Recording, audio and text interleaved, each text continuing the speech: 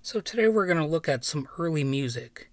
I don't know much about medieval music or music from the late Roman period or music in general, to be honest, but I do know that music used to primarily be learned by ear before musical notation, and that is something I actually have in common with early music. I'm sort of a primitivist, I guess, for lack of a better term. So, as you can tell, I am, in addition to yapping about politics and philosophy, using this podcast to delve into things like music, visual art, possibly even stuff like dance and architecture, as well as books, film, TV shows, any artistic performances, albums, you name it.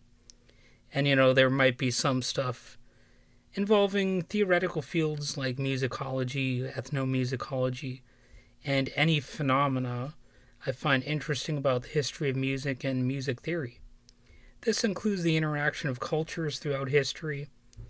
And as far as that goes, a good place to start is with some of the earliest surviving music, including the musical melody called Hurrian Hymn Number 6.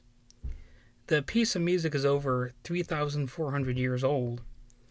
According to ClassicFilm.com, the Hurrian hymn was discovered in the 1950s on a clay tablet inscribed with cuneiform text. It's the oldest surviving melody and is over 3,400 years old.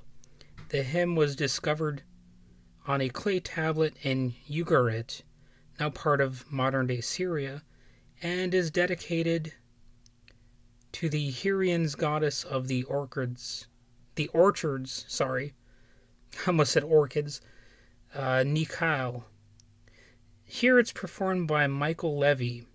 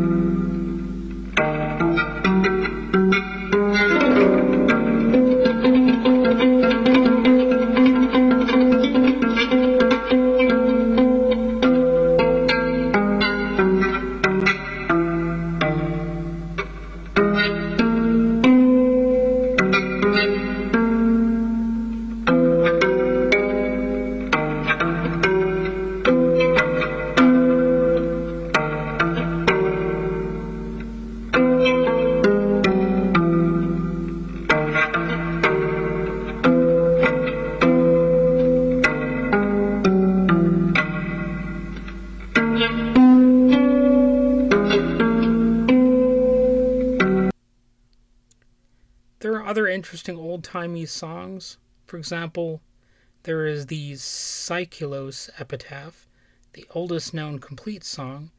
It's Greek, and according to History.com, was found engraved on an ancient marble column used to mark a woman's gravesite in Turkey.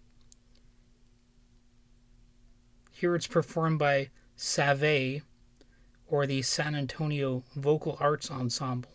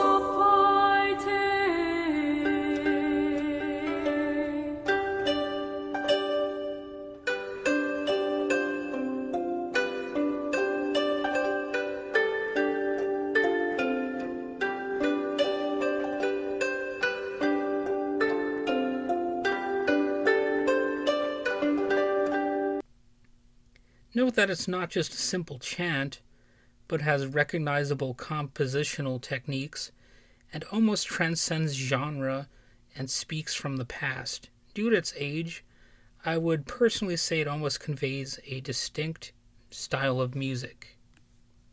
Well, I guess that's about it. I just wanted to highlight these few tracks. I find them interesting, even if not entertaining. I think one of the pieces is more conventionally pleasing than the other. Of course, that would be the Song of Psychelos. But, the other one might be better if you're looking for sort of a more raw sound, I suppose.